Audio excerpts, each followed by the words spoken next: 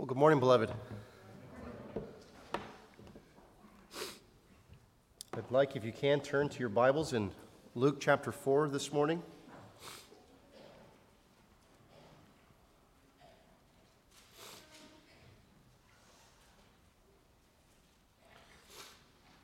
And we'll be reading in Luke chapter 4, starting verses 1 to 13.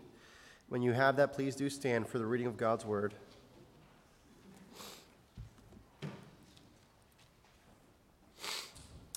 And Jesus, full of the Holy Spirit, returned from the Jordan and was led by the Spirit into the wilderness for 40 days, being tempted by the devil.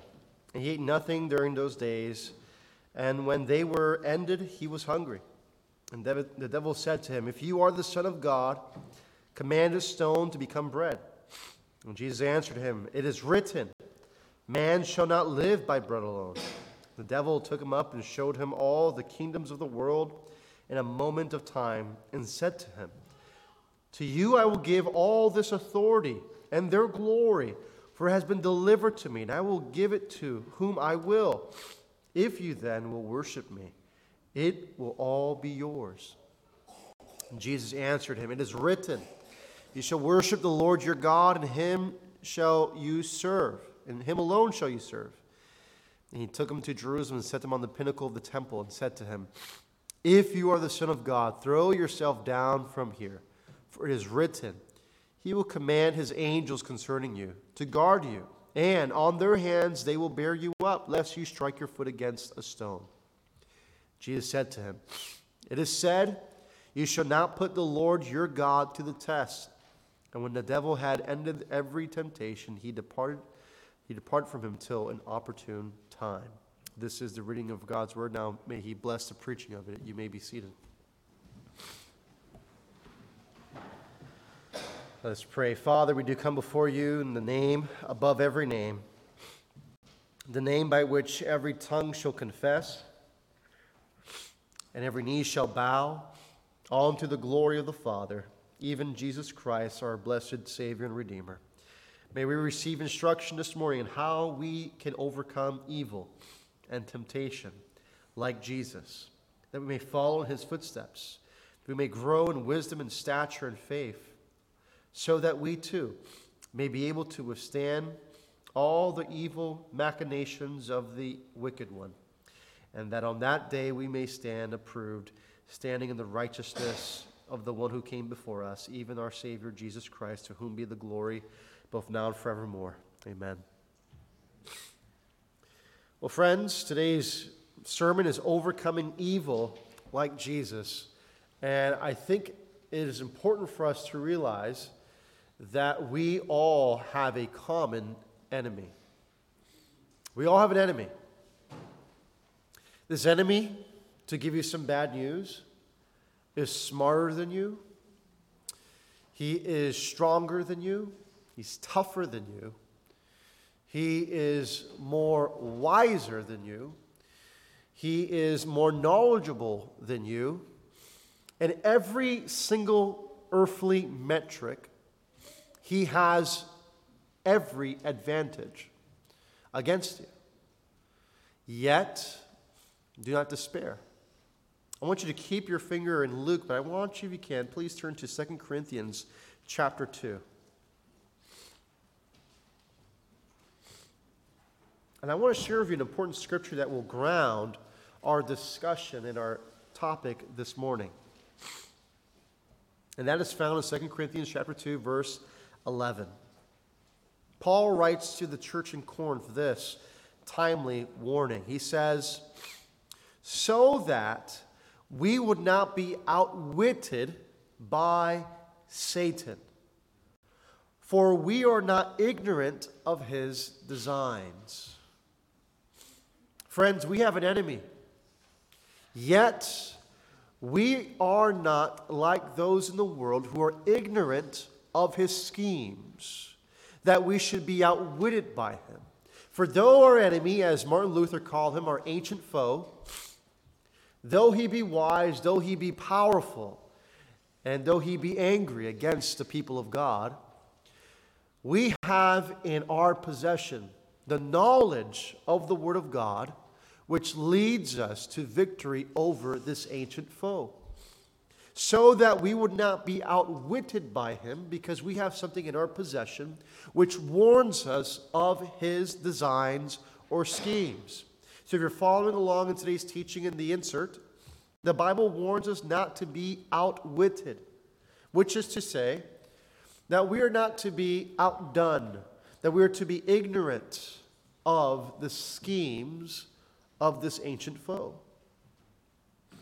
Because it is in the ignorance of not knowing our foe, it is in the ignorance of not knowing our enemy that we fall prey to his schemes and to his attacks. If you know anything about the art of war, one of the tenets of the art of war is to know your what? Your enemy. Know your enemy. Jesus knew his enemy. He knew who this ancient foe was. He knew what tactics he would use.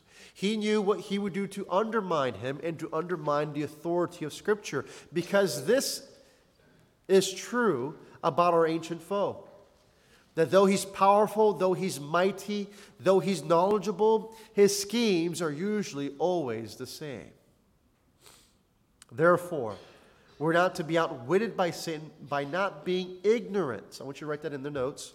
Ignorant of his schemes, or ignorant of his designs. That is to say that he has a set schematic, a set design in order to lead astray the people of God into the sin of rebellion.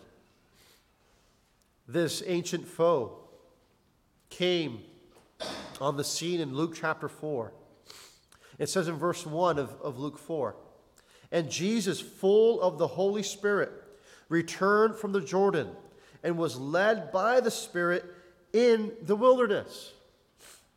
All right, now here's a part of the story that sometimes is overlooked. You've heard of this gospel narrative before, where Jesus is led into the wilderness and there's this temptation event with Satan. But here's what I ask myself when I read that first opening line, "And Jesus, full of the Holy Spirit." I ask myself this question: if you're going to mess with Jesus, why there?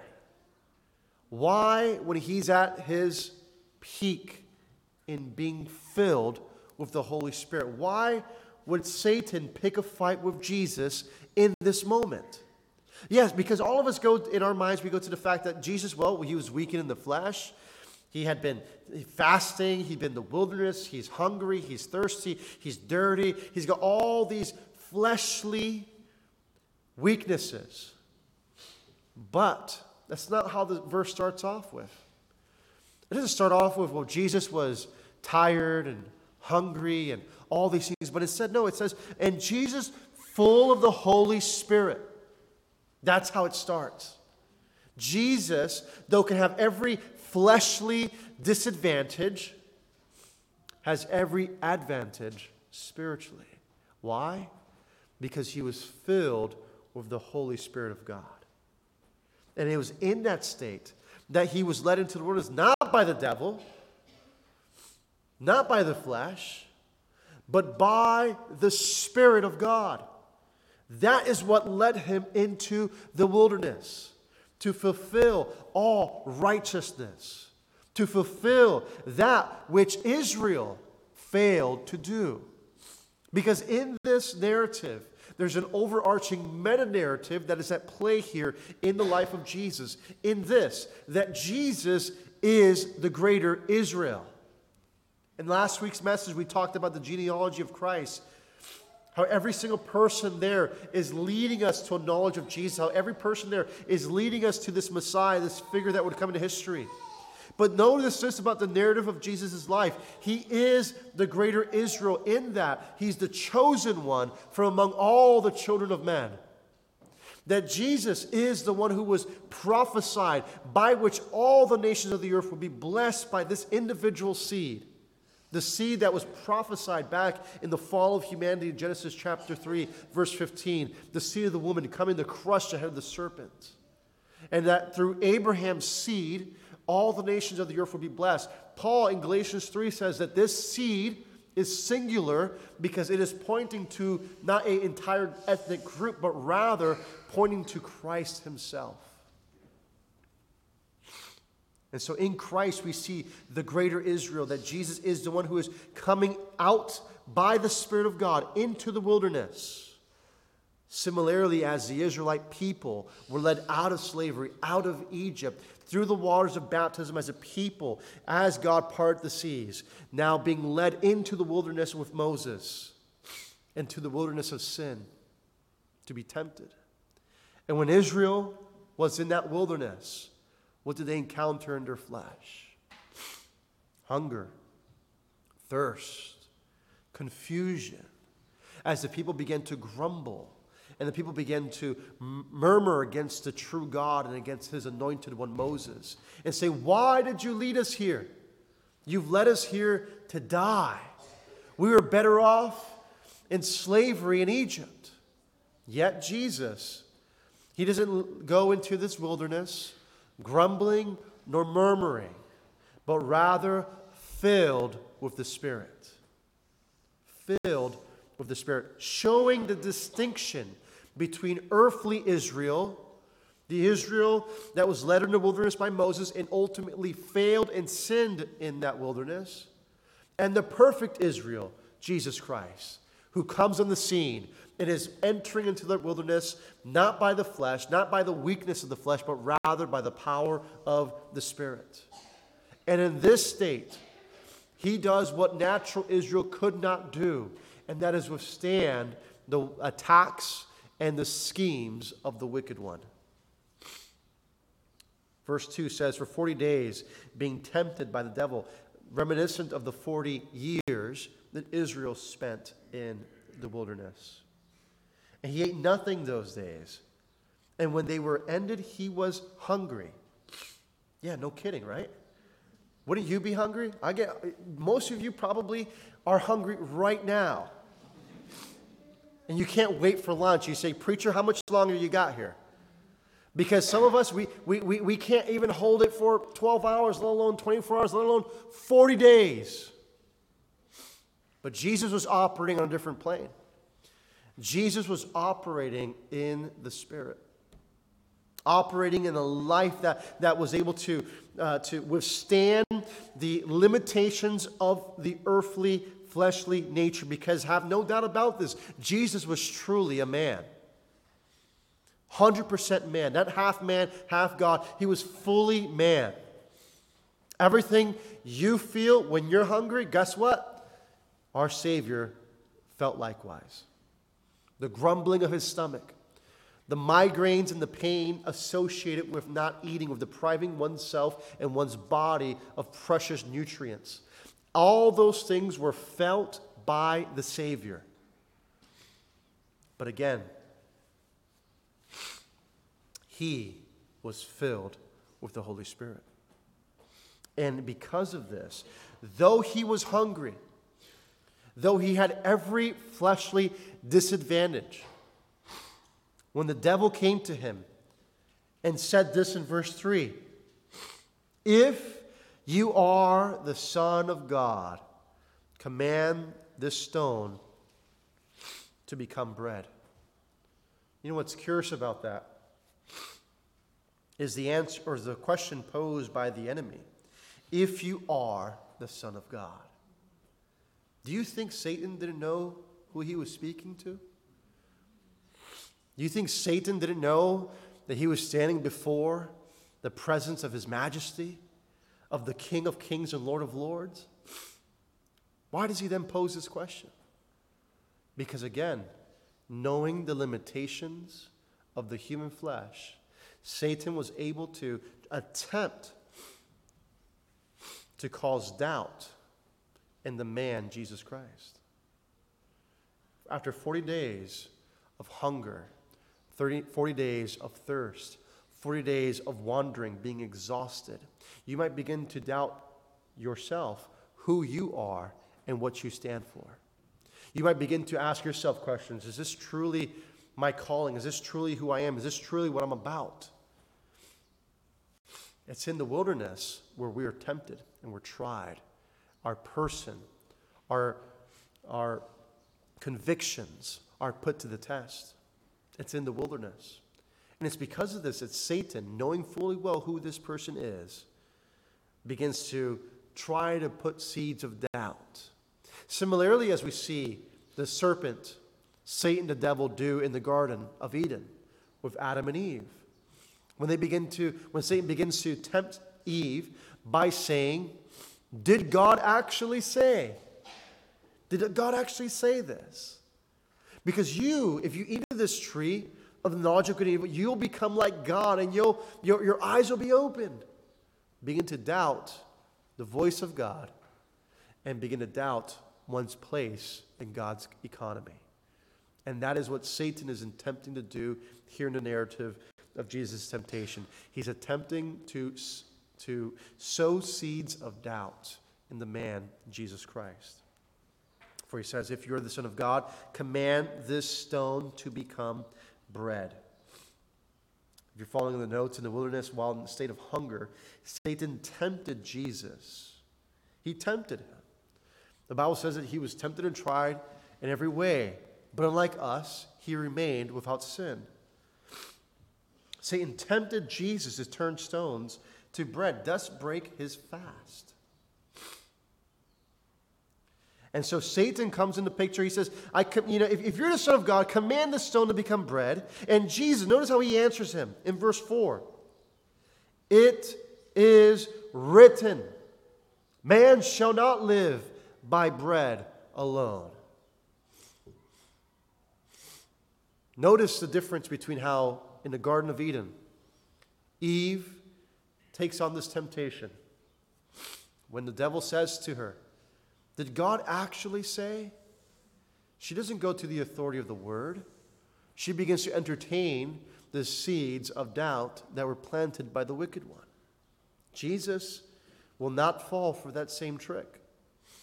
He, being filled with the Spirit, his first weapon of defense is these words, it is written. Demonstrating that to Christ, the authority laid not in one's flesh, nor in one's capacity to understand or perceive things, but rather it was in the Word of God. Because in a state of hunger, in a state of thirst, you might perceive things a little bit differently.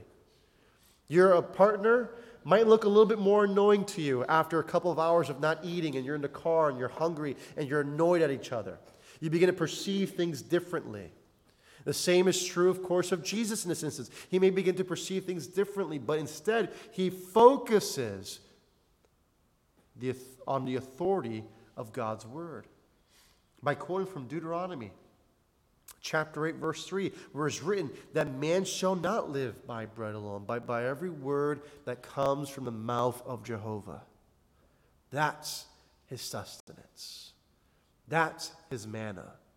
That is his bread, is the word of God. In the notes, Jesus responds with the word. How appropriate that Christ, the Word made flesh, who dwelt among us, of whom we beheld his glory, he comes in the flesh, and he defends the integrity of God's character and of God's name by going to the very word of his Father, by going to the source of authority, the Word of God itself. Jesus responds with the word, saying that man must not live on what? Bread. That is earthly, physical sustenance. Now you would think to yourself, of course we need bread. Of course we need earthly sustenance. Man cannot live without earthly sustenance. But it's not to live on that alone. Not to depend upon earthly needs alone. And dear Christian, the world will have you more and more convinced that all you need is that which is right before your very eyes. That all you need is the bread that's placed before you by your job, by your employer, by Facebook, by advertisers. That the bread that the world provides is all you need. But Jesus says, man must not live on bread alone. Earthly sustenance will only be for earthly good. And it will end at the end of your earthly course. Because all bread, even the manna that came from heaven, spoils. But there is one manna in particular, one sustenance that never spoils. One sustenance that will never be brought to shame. One sustenance that will never fade away. And this is the word of the everlasting God, of whom Jesus says, heaven and earth shall pass away, but my words will by no means pass away. His sustenance, his words stand forever. As it says in Isaiah 40, that the lilies of the fields and the grass quickly withers away, but the word of the Lord stands forever. Therefore, we must not live on bread alone, demonstrating that our spiritual sustenance on God's word is our true source of power against the enemy. Again, it's the first thing Jesus goes to. Jesus could appeal to many great things that would even originate from his own mind, because he himself is, again, the God-man. But yet, he relies upon that which was already written, that which already preceded him in this redemptive narrative. And it's the word of God. For it is written, man shall not live by bread alone. Now, does the devil stop there? No. It says in verse 5, and the devil took him up and showed him all the kingdoms of the world in a moment of time, and said to him, to you I will give all this authority and their glory, for it has been delivered to me, and I will give it to whom I will. If you then will worship me, it will all be yours. So much important theological things that are coming out of this text that I just want to unravel just at least a little bit of this. Satan is positioning himself as the ruler and God of this world in this statement. He takes him up this high mountain, and how Satan is able to show him all the kingdoms of the world is unbeknownst to us. Satan is a supernatural being with powerful spiritual powers. He's able to demonstrate these things unto Christ. And he takes him up this high mountain and shows him all the kingdoms of the world in a moment of time. Think about that for a moment. Think of Rome in its apex, in its glory. Think of the kingdoms of the world in Persia, Egypt. Think of the great nations that were even unbeknownst to to the Western world in the New World. Think of all the kingdoms of the world and all their glory and all their progress being demonstrated to Christ in this moment. And one of my favorite places to go in the Bay Area, when I go up to San Francisco in particular, and I always take, anytime I have friends or family, I always take them to this place because it's my favorite, and it's the Palace of Fine Arts. You guys ever been to the Palace of Fine Arts in San Francisco? Absolutely beautiful architecture. And the reason I love it is because it feels like I'm back in Roman times or Greco-Roman times, because it's just beautiful architecture. And it's like we don't see this type of beauty anymore, this type of attention to detail. We don't see these beautiful things in civilization anymore. But instead, we see kind of what modern art looks like in modern buildings, just devoid of certain beauty. But friends, when Jesus is showed all the kingdoms of the world, he's shown all the kingdoms of the world in their full splendor, in their full glory. And it's interesting that Satan does this, that Satan attempts to bribe Jesus in this moment. Why? Because the Bible says that all the nations belong to whom? To the Lord and his anointed one. In fact, in Psalm 2, this is a messianic psalm, it teaches us that to Christ, the Son, all the nations will be his inheritance. They'll all belong to him. Therefore, how is it then that Satan can claim it as his own and then try to say, I'll give it to you, Jesus, if you will just worship me? The answer is in the words found in the scripture itself in Luke chapter 4 and verse 6. It says, "To you I will give all this authority and their glory, for it has been delivered to me." Satan said that the kingdoms of the world had been delivered to him. By whom? The answer is actually twofold. One, ultimately, is God, because the psalmist says that the Lord reigns over the nations even then, as the psalmist was writing this. All the nations belong to the Lord, to Yahweh, to Jehovah. Every single thing belongs to God.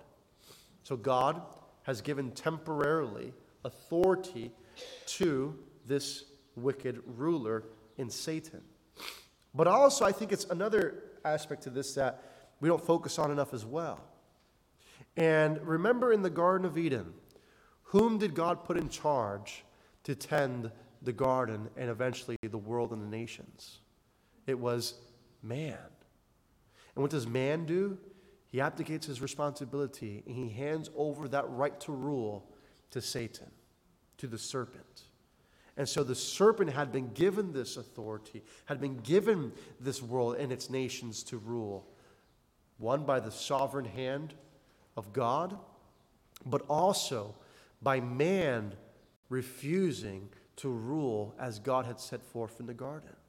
We handed over our stewardship, our rulership, that was rightfully man's by God's decree in the garden, to Satan, the enemy. And so in this moment, Satan can say with full confidence, all the nations are under my hand and authority. Therefore, Jesus, instead of having to suffer on the cross, instead of having to go through this martyrdom, I can just give you the end result, which is the nations. Because at the end of human history, what does Jesus have as his inheritance? The nations. And Satan is saying, you don't have to go through the sufferings. You don't have to go to the cross. I'll just give it to you. But all you have to do is worship me. That's the trade-off here. If then you will worship me, it will all be yours, Satan says. Isn't that true also of the Christian experience and the Christian life? Know this, brothers and sisters, that we too share in that great inheritance of Jesus Christ. The nations shall not only be his inheritance, but we shall also share in that inheritance of the nations, to be co-rulers, co-regents with the Lord Jesus Christ. And yet, so often, Satan's temptation to the believer is likewise, hey, I'll give it to you. Fame, money, women, all these things, I'll give it to you. If you'll compromise. If you break the law of God, if you break the commandments, I'll give it to you. You don't have to go through all this hard life, this process of sanctification where you constantly have to die to yourself. Hey, I'll just give you what you want. It's what you want, isn't it? And Jesus, how does he respond to this great temptation? He responds again in verse 8. It is written. It's the Word. He goes back to the Word. Before we move on from this this part of Scripture here, though, I want you, if you're following the notes, Satan tempts Jesus by showing him all the kingdoms of the world and offering it to Christ in exchange for an act of worship. Now again, why is this important to Satan? The Bible teaches this about Satan, that he is the ruler of this age. Jesus says as much in John 14:30. There's a nursery song that is often taught, which is forbidden in my house. And it goes like this. He's got the whole world in his hands. He's got the whole wide world. You know that song, right? I don't allow my kids to sing that song for a very clear reason. 1 John chapter 5, verse 19 says, the whole world is lying in the hand of the wicked one. Is lying in the hand of the wicked one. Who holds the world in his hands? At this current time, in this current moment, it is the wicked one, the evil one, our ancient foe, Satan, the devil. Therefore, we understand and know this, as is written in 2 Corinthians chapter 4, verse 4, that the God of this age has blinded the minds of the unbelievers so they may not see the glorious light of the gospel of Christ. Satan is both the ruler and God of this present age. I want you to write that in the notes. He's the ruler and God of this age. He was not bluffing when he showed Jesus the kingdoms of the world and offered it to him in exchange for worship. But know this. What's interesting in Revelation chapter 11, not to get too deep into the book of Revelation here, but there's a statement that is startling that says that now has come to pass that the kingdoms of this world have now become the kingdoms of our God and of his Christ. The time is fast approaching when that statement will ring true from sea to sea, from nation to nation, that all the kingdoms of the world and their fullness shall belong to God and to his Messiah, to our Lord and Savior, Jesus Christ. Therefore, Satan's rule and godship over this age is temporary and will soon be fleeting, because Christ is even now on the throne. So how does Jesus respond to this? Again, verse 8, he says, "It is written, you shall worship the Lord your God, and him only shall you serve." In a complete moment of weakness, where Jesus has no fleshly gas in the tank, what does he do? He refutes the claims of the enemy by going to the Word, which is the source of true power and sustenance for the believer. The Word doesn't change when you're hungry. The Word doesn't change when you're sad. The Word doesn't change when you're happy. Regardless of the circumstances of your individual life, the truth of God's Word stands firm. So always go in times which are quickly changing and are like the swifting sands of the sea. Always go to the Word for the solid advice, not only for life, but for all things that belong to life and godliness. And so we continue to see how Jesus responds to the enemy. He goes to the source, to the Word of God itself, and he says to the devil, "You shall worship the Lord your God, and him only shall you serve." So again, Jesus rebukes the devil. If you're following the notes, I want you to write this in. Jesus rebukes the devil by pointing to God as the only rightful recipient of worship. You see, what Satan was trying to do in this moment, he was trying to get Jesus to break the first commandment, which is only to worship God. And how can we, as people, as Christians, overcome similar temptations? When Jesus answers the devil that you shall worship the Lord your God and him alone shall you serve, we too are now be given this example by which we are to walk in. That when the enemy comes with temptation, we are to answer with God's word. But not only that, it's not just a quotation of Scripture that will save you on that day of temptation, but can I tell you that is a grand defense for the Christian, is to know Scripture, memorize it, because when temptation comes, what's our refutation to that temptation? It's the Scriptures. It is written. Jesus knew the Word. He was able to quote the Word, and he was able to defend his integrity with the Word that he had learned. We too, as Christians, must learn to not only read Scripture, but to memorize Scripture. It's her defense against the enemy. But it's not just a memorization that saves us in times of temptation, but it's knowing and receiving the heart of Scripture. What do I mean by that? It's so often and clear, especially sometimes in Reformed circles, where we have a high knowledge of Scripture, high regard for Scripture, but we don't always know and apply the intent of Scripture. So though we can know a lot of good things, a lot of good theology, a lot of true things, we also must know why. The why of Scripture. Not just the what. What does the Scripture say? That's important. But why does Scripture say it? So that when Satan tempts Jesus, Jesus doesn't only just answer with the what does Scripture say, but he also goes to the why. Why am I not to bow down before Satan? Because it is the Lord your God whom you shall serve. That God is so infinitely worthy of my praise. He's so infinitely worthy of my exclusive devotion. Therefore, the heart of the matter is not lost, but is sustained in the trial of temptation here. In verse 9, there's another temptation. And he took him up to Jerusalem and set him on the pinnacle of the temple and said to him, "If you are the Son of God, throw yourself down from here, for it is written, he will command his angels concerning you to guard you." Well, would you look at this? This sneaky devil, what does he do? He notices what Jesus is doing. He's quoting Scripture, and the devil says, "Aha, I too can quote Scripture." As a matter of fact, beloved, the devil knows the Scriptures better than you do, better than I do. He says, "Okay, if we're going to have this theological scuffle, I know what to do. I can quote Scripture." He quotes Psalm 91, a beautiful psalm concerning the preservation of God's people. And he says that he knows that all Scripture points to Jesus. So he says, look what the Scripture says.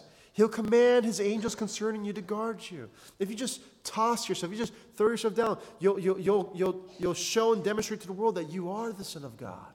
You'll demonstrate that the angels will guard you and protect you, that not one thing will strike even your foot. Sneaky devil. He comes at Jesus with the Word.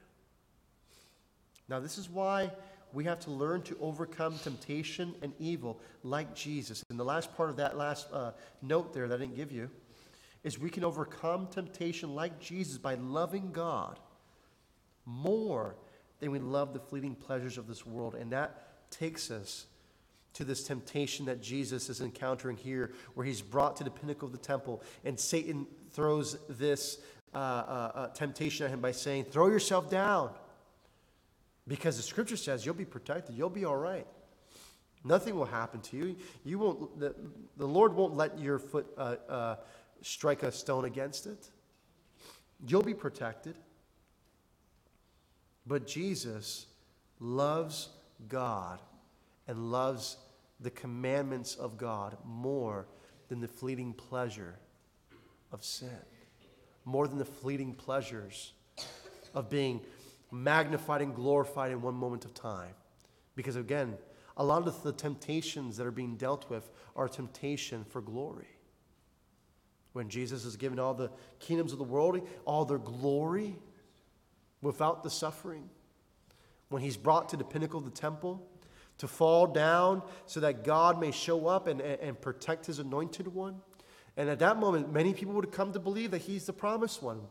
If they saw this event happen and Jesus would just throw himself and angels would come attend him, many surely would come to know that he's the Messiah. Many would surely come to accept him as the king. Yet, it was an undue glory in which the Lord God was being put to the test. Therefore, it would not be appropriate for Christ to do any of these things, because he loved God more than he loved the fleeting pleasures of this world. In the last temptation, Satan uses Scripture. I want you to write that in there as well. He uses Scripture to try to convince Jesus to jump off the temple. Again, what does Jesus respond with? He responds in verse 12, "And Jesus answered him, 'It is said, you shall not put the Lord your God to the test.'" So what does he do? He refutes Satan's claim again with the authority of the Word. Jesus here is rightly handling the Word of truth. Is Satan rightly handling the Word? No. Neither do our foes in false religion, whether it be Roman Catholicism, Mormonism, Jehovah's Witnesses, the false religion of Islam. All these religions will appeal to authority such as Scripture. And it says, it's not written in Scripture. Does it not say this? Friends, even the devil himself can quote Scripture. Jesus is not only quoting Scripture, he's rightly exegeting Scripture. He's rightly coming to the intent of Scripture, the why of Scripture. Therefore, we too must learn from from Jesus' example on how to overcome temptation, not just by knowing the Word, not just by memorizing the Word, but by properly exegeting the Word in our day-to-day life.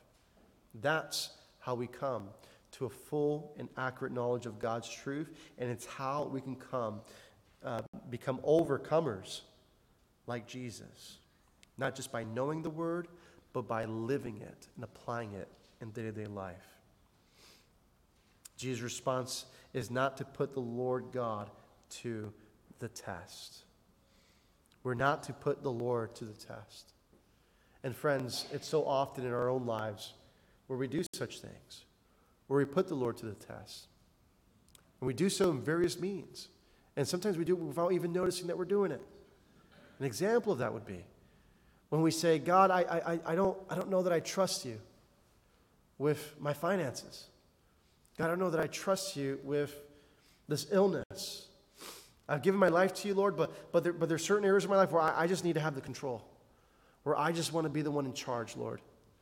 And we put the Lord to the test by not recognizing that everything belongs to Him. Your life belongs to Him. Your car belongs to Him. Your house belongs to Him. Your job belongs to Him.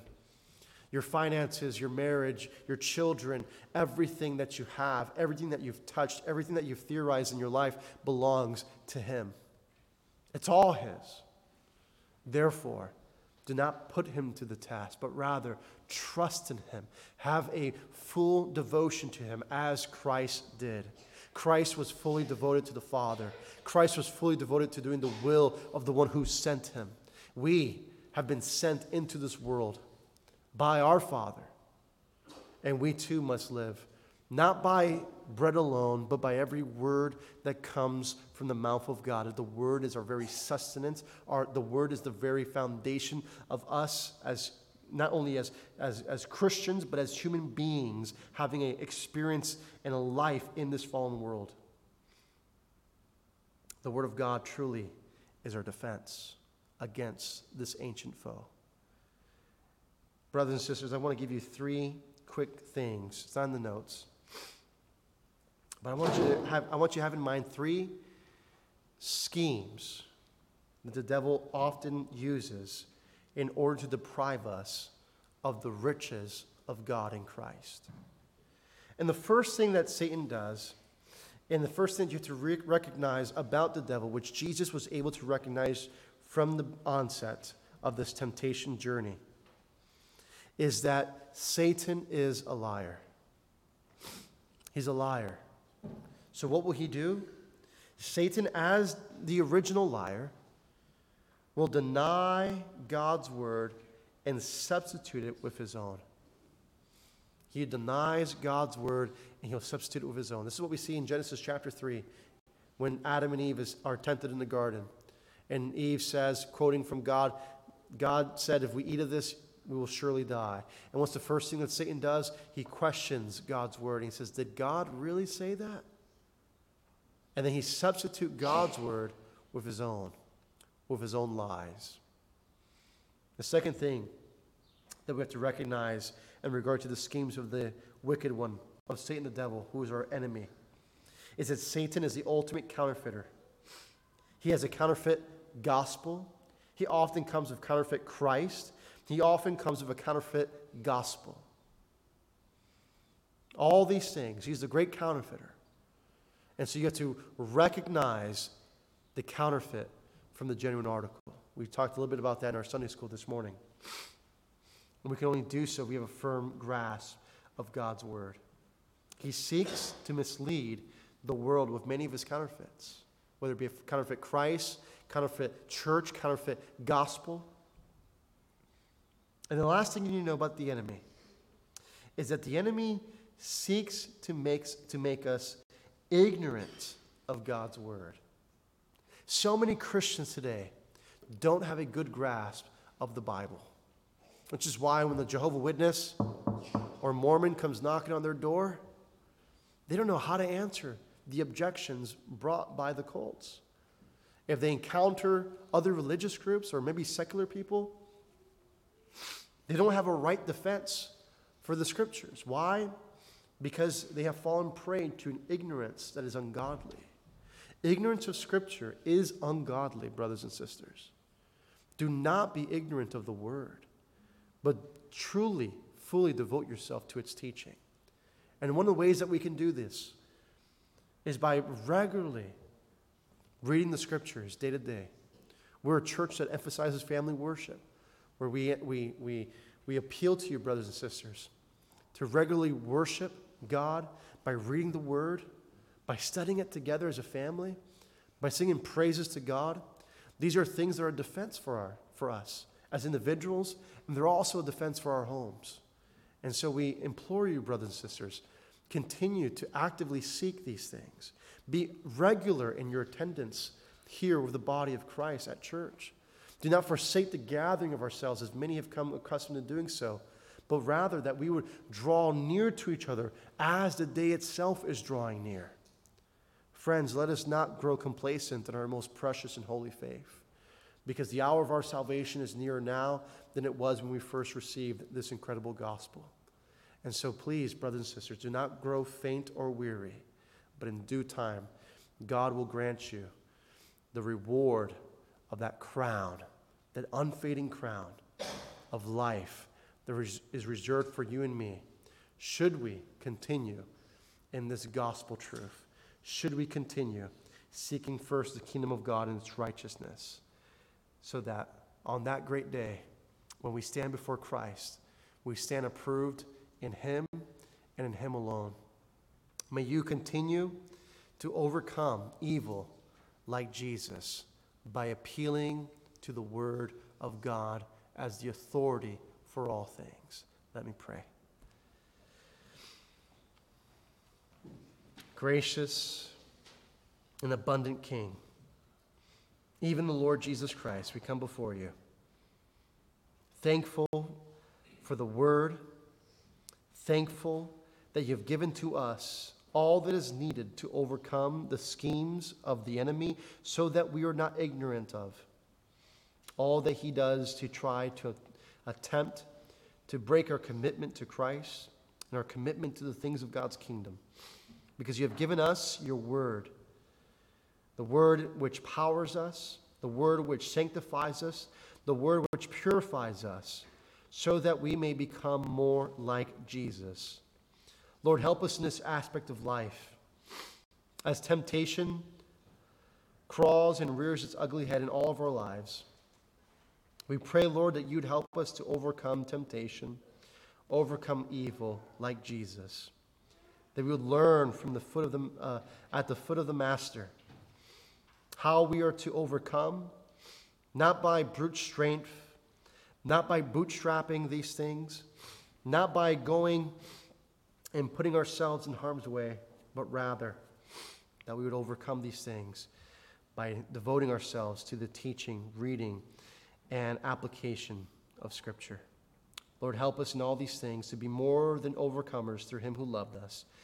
And we pray, God, that you'd strengthen the believers here. Lord, if there's people here who have not yet come to know Christ as Savior, they have not yet come to this living word so they may be sanctified and set free of sin and become heirs of Christ's kingdom. We pray, Lord, that you would invoke in their hearts even now a desire to know you, a desire to come and draw near to you. For it says in Scripture, should Christ be lifted up, he shall draw all men unto himself. We pray, Lord, that you would draw such individuals even now onto yourself through the grace and mercy of our Savior, in Jesus Christ, in whose name we do pray. Amen.